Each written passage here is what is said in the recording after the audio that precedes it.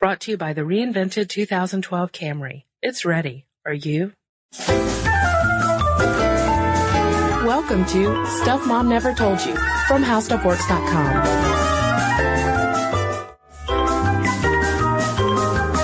Hello and welcome to the podcast. This is Molly. And I'm Kristen. Kristen, if you could go anywhere in the world right now, where would you go? Oh my God. I wasn't prepared for this. If I could go anywhere in the world right now, I'd go back to bed. Oh, Kristen, you're so clever. Well, I'm taking you on a special trip today via our podcast to Norway. Can we fly first class? The best for you, Kristen, only the best. Yes. And once we get to Norway and other parts of Scandinavia and the Nordic countries, we'll be treated first class all the time.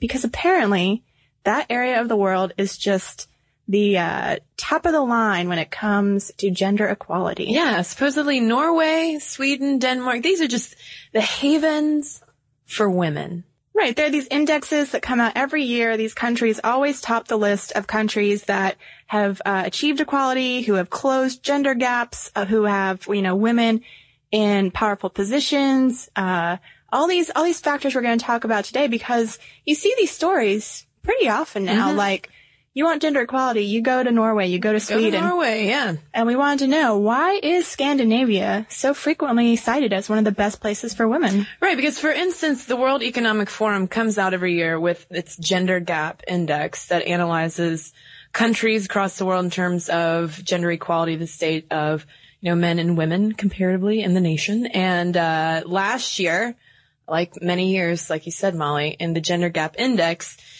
we have number 1, Norway, followed by Finland, Sweden, Iceland. U.S. doesn't even rank in the top 10. The U.S. is a joke. So we have to find out. What we're lacking, and some of the factors that this index takes into account: economic participation, educational attainment, political empowerment, and health and survival.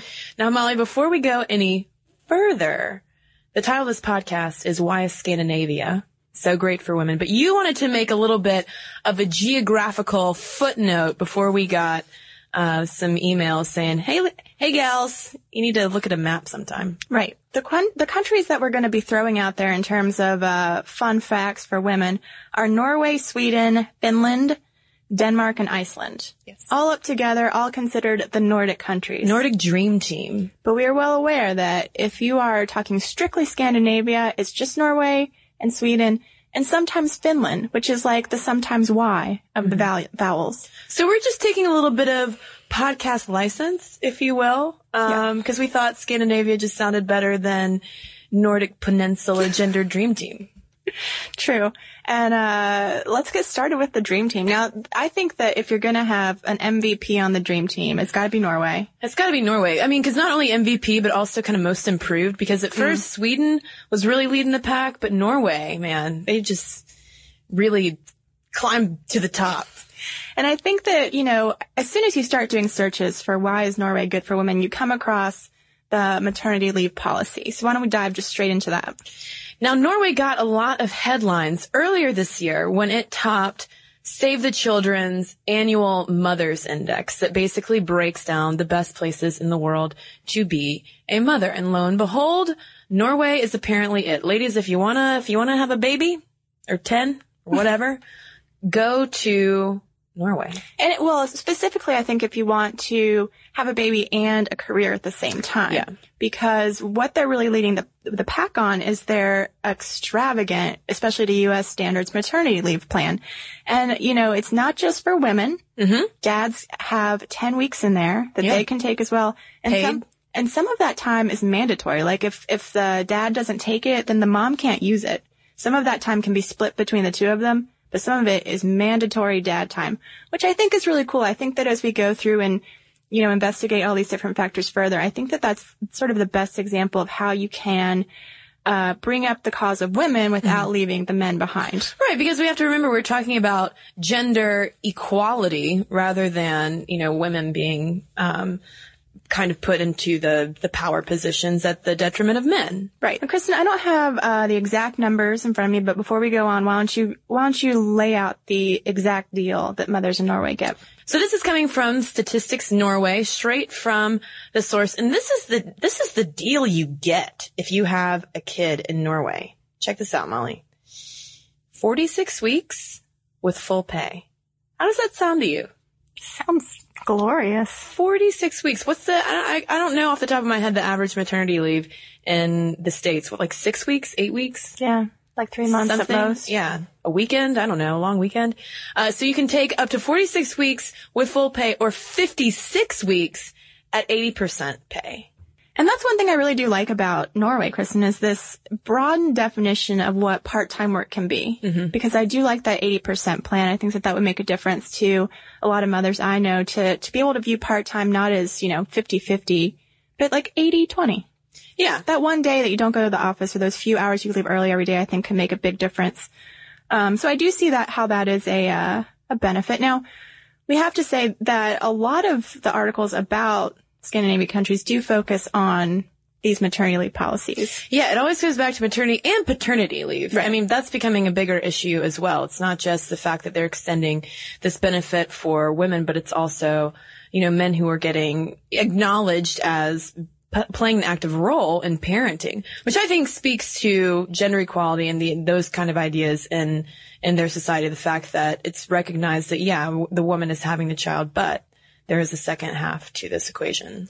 But what about women who aren't going to have children? Yes. Because while this is a great policy for parents, I feel like that's the most defining policy we've been able to find so far, that, you get this great maternity leave, you get paternity leave, we're so equal in giving these benefits for children. But women who have children are not the only women that hopefully would have gender equality within a country.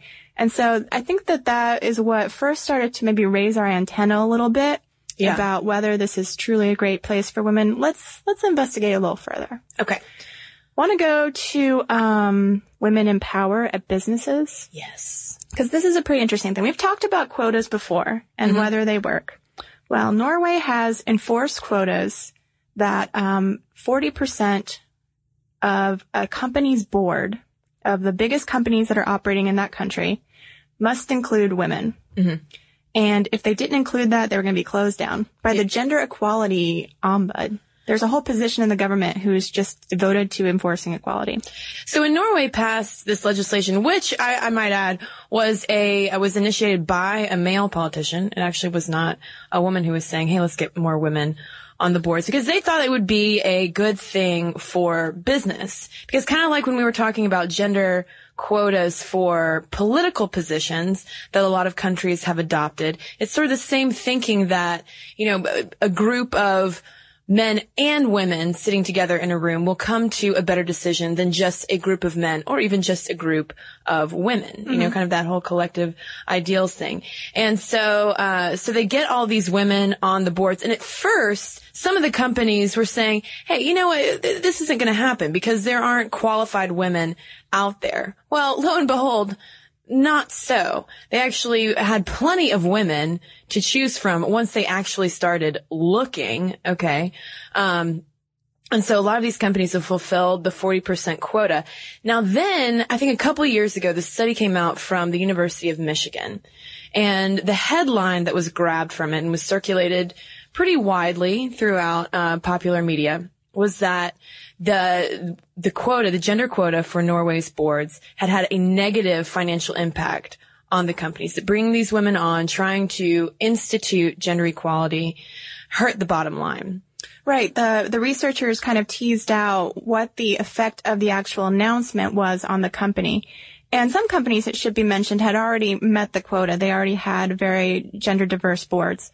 And these companies did not feel the effect of a drop in stock price, of a market ripple that these companies that were going to have to enforce the equality did feel. These companies did experience a bump, but the researchers took pains to emphasize that was just the announcement of the new law. It wasn't, it wasn't once they put the woman on And that's part of what got distorted. Yeah, it got distorted so much actually that we went back and found an article in Fast Company magazine where the journalists tracked down the researchers and wanted them to clarify their findings because the headline is so sensational that they really missed the big nuance in it that, hey, this wasn't an impact of gender. It was more stockholders getting nervous about the experience level because the fact of the matter was a lot of the women who were taking these board positions did not have CEO level experience like a lot of the men might have. But, I mean, come to the States and you would be hard pressed to find an equal amount of men and women who have had that C-level experience because those doors haven't been open. So it's like you got to break through the ceiling at some point in order to, have more women fill those ranks. And then there was a further criticism of this law in that there was a group of 70 women that they called the Golden Skirts. Mm-hmm. And these women were experienced, that they had, maybe had some experience at the CEO level in the past. And there were 70 women, but they were on 300 of the boards, so that mm-hmm. they were doing, more than one. Some of them were doing, up to a dozen. And people were like, how is this actually the equality if this small group of women is the one that's taking advantage of it? But it should be noted that that's often what men do. Yeah. Men sit on several boards. So I think that, this sort of added to my confusion, Kristen, about why Norway's still going to be number one, because even despite the fact that they've got these forced quotas, they said, hey, we didn't have any problem filling these roles because there are women with this experience. It's still a story in that and it was an easy to distort story. Mm-hmm. So it still made me wonder, can this really be some bastion of gender equality if this is still a story and not just something that happened and we got over it and Norway did just fine? Because Norway's market did do just fine. In fact, one of the leading politicians who have been effective in bringing this law into place was like, this is going to be our main export, is gender equality. But, I mean, it was a really controversial export that the rest of the world didn't understand and didn't get right when they reported on it. Yeah, they didn't get right. Now, I think that we should say that other European countries have followed in suit, Netherlands and Spain among them, but none of them have really enforced it to the degree that Norway has. And if we're talking about exporting this kind of model, this kind of gender equality model on the corporate level, I mean, we were talking earlier, I mean, the big question is, could you take it to some place like, I don't know, the United States of America and have it work out? Probably not. We've talked about quotas before and, we've heard from you listeners, you don't love the idea. Yeah. And if having quotas is what makes Norway top a gender equality index, yeah, will the U.S. ever top an index? Or can you only get to the top of this index through artificial measures? Right. It was another thing that kind of unraveled my faith in Norway. And I don't want to discourage any Norwegian listeners. I hope you write in and explain to me how it is actually a great place. Right. But so far, I'm a little frustrated. Well, yeah, because I think this too is a product of, or a reflection of how the media really can kind of grab onto one idea and just it circulates like wildfire. Mm-hmm. If you need a reference point for gender equality, for where things are good for women, for where maternity leave and paternity leave are really great, just go to Norway. You know? So it just kind of becomes this knee-jerk reaction where you don't stop and look at the actual statistics behind everything and beyond 56 weeks of paid leave. Right. Now, to talk about how the media distorts things, Kristen, shall we talk about an article that was in Bloomberg? Yes. We'll jump countries. We'll go to Sweden. And the headline is, Swedish sex equality won't help Mona Sahlins election bid. And this is an article from September 15th, 2010. And it's the question of whether this woman, Mona Sahlin, will become the country's first female prime minister. Now, right away, the headline kind of grabs me because it says Swedish sex equality. So right away, we've got this knee-jerk reaction that you spoke about, that Scandinavia equals gender equality. Yeah, and with Sweden leading the pack too, right behind Norway. They just got toppled by Norway in that last poll. And so then the whole article is about how Sweden is so, Sweden just loves equality, but yet they're not going to elect this woman to this position of power. And you go on and read the article, and this woman did nothing wrong. Her party is screwed up right now beyond belief. She's the head of the Social Democrats Party. So, you know, it's about how they pinned all the problems of this party on this woman, and were able to make it a story because she is a woman. And that sort of sounded very reminiscent to me of Hillary Clinton's bid. Mm-hmm. People were saying, oh, you know, she is going to be elected or not elected based on whether she's a woman. When in reality, she is a woman who is running just like a man on a policy, on a platform of certain beliefs. And it just so happens that Mona Sahlins' beliefs aren't in vogue in Sweden right now. Yeah. And yet somehow it's her fault because she's a woman. Right. And listen to this. The Bloomberg says that in interviewing 30 leading social democrats, they said that if Sahlins steps down and if her party loses, then that would make it, quote, unlikely Sweden will get a female leader anytime soon. And they go on to quote a guy saying, you know, it is kind of paradoxical that we've never had a female prime minister.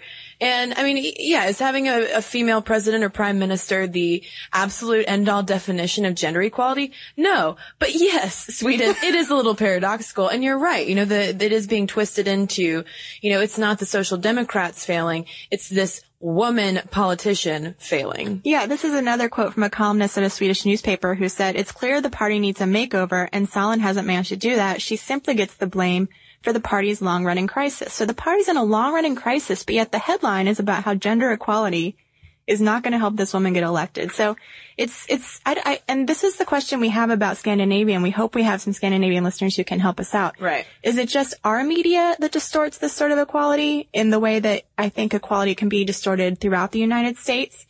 You know, I was asking the question of Kristen, would Scandinavia, if it's so equal between the genders, would they need a Stuff Mom Never Told You? Yeah. Or would this be redundant in Sweden? So is it just a matter of our media screwing this up, or is it really just not as equal? I mean, is equality a given, or does our media distort it? Well, then it's also interesting when you hop over to Iceland, where you have an openly gay female prime minister. Okay. And there was this column in The Guardian with the headline, "Is Iceland the most feminist land in the world?" Partly because they have, you know, this female leader, which is great. Mm-hmm. You know, she's very progressive, etc. But it was all based around Iceland's initiatives to outlaw brothels, essentially. Mm-hmm. They called them strip clubs. So at first you're just reading like, oh, you know, this country might be just sex negative. But then, you know, it turns out that what they're calling strip clubs actually are brothels and covers for sex trafficking. And so they talk about how the country as a whole has this belief that women's bodies aren't for sale, mm-hmm. that, you know, they must be protected.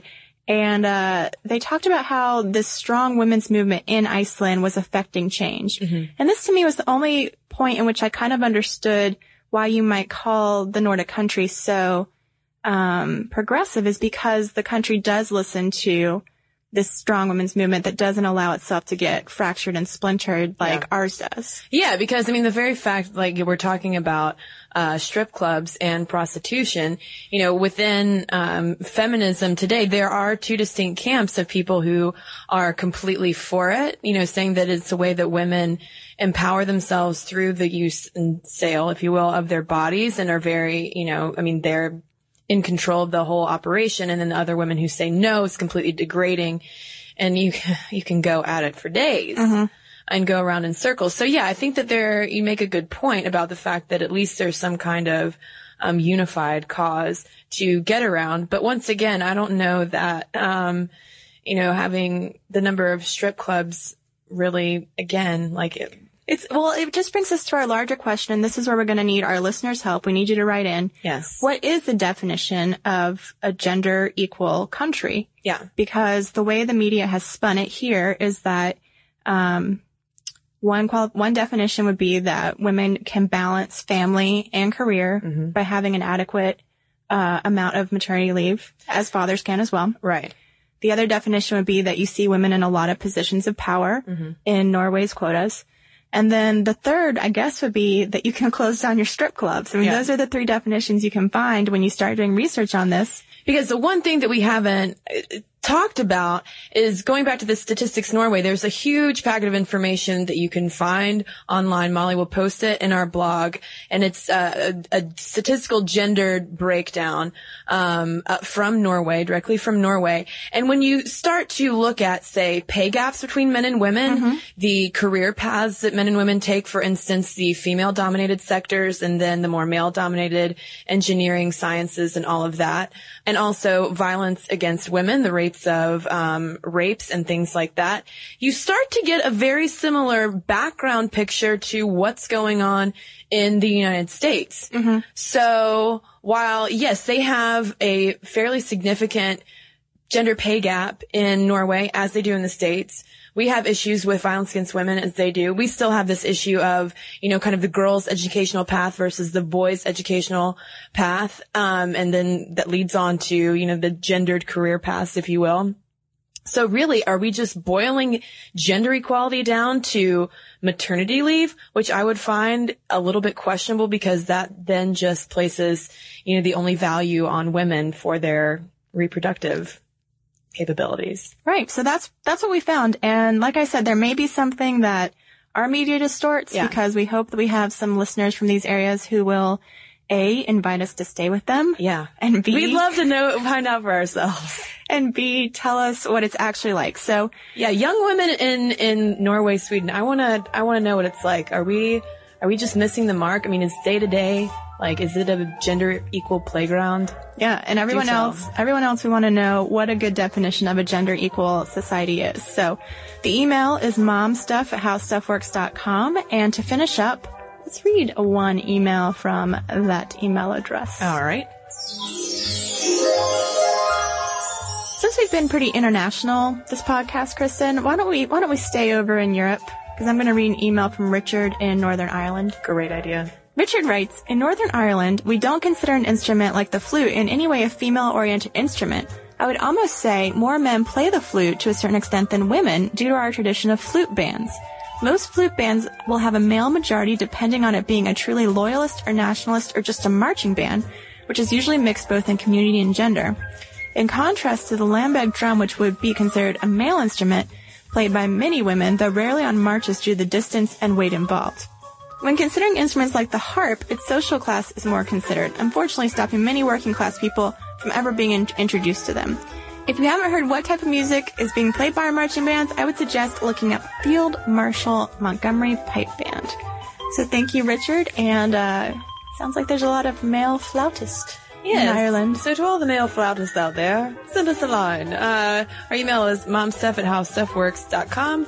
You can find us on Facebook and share your thoughts with other listeners out there as well. You can hit us up on Twitter.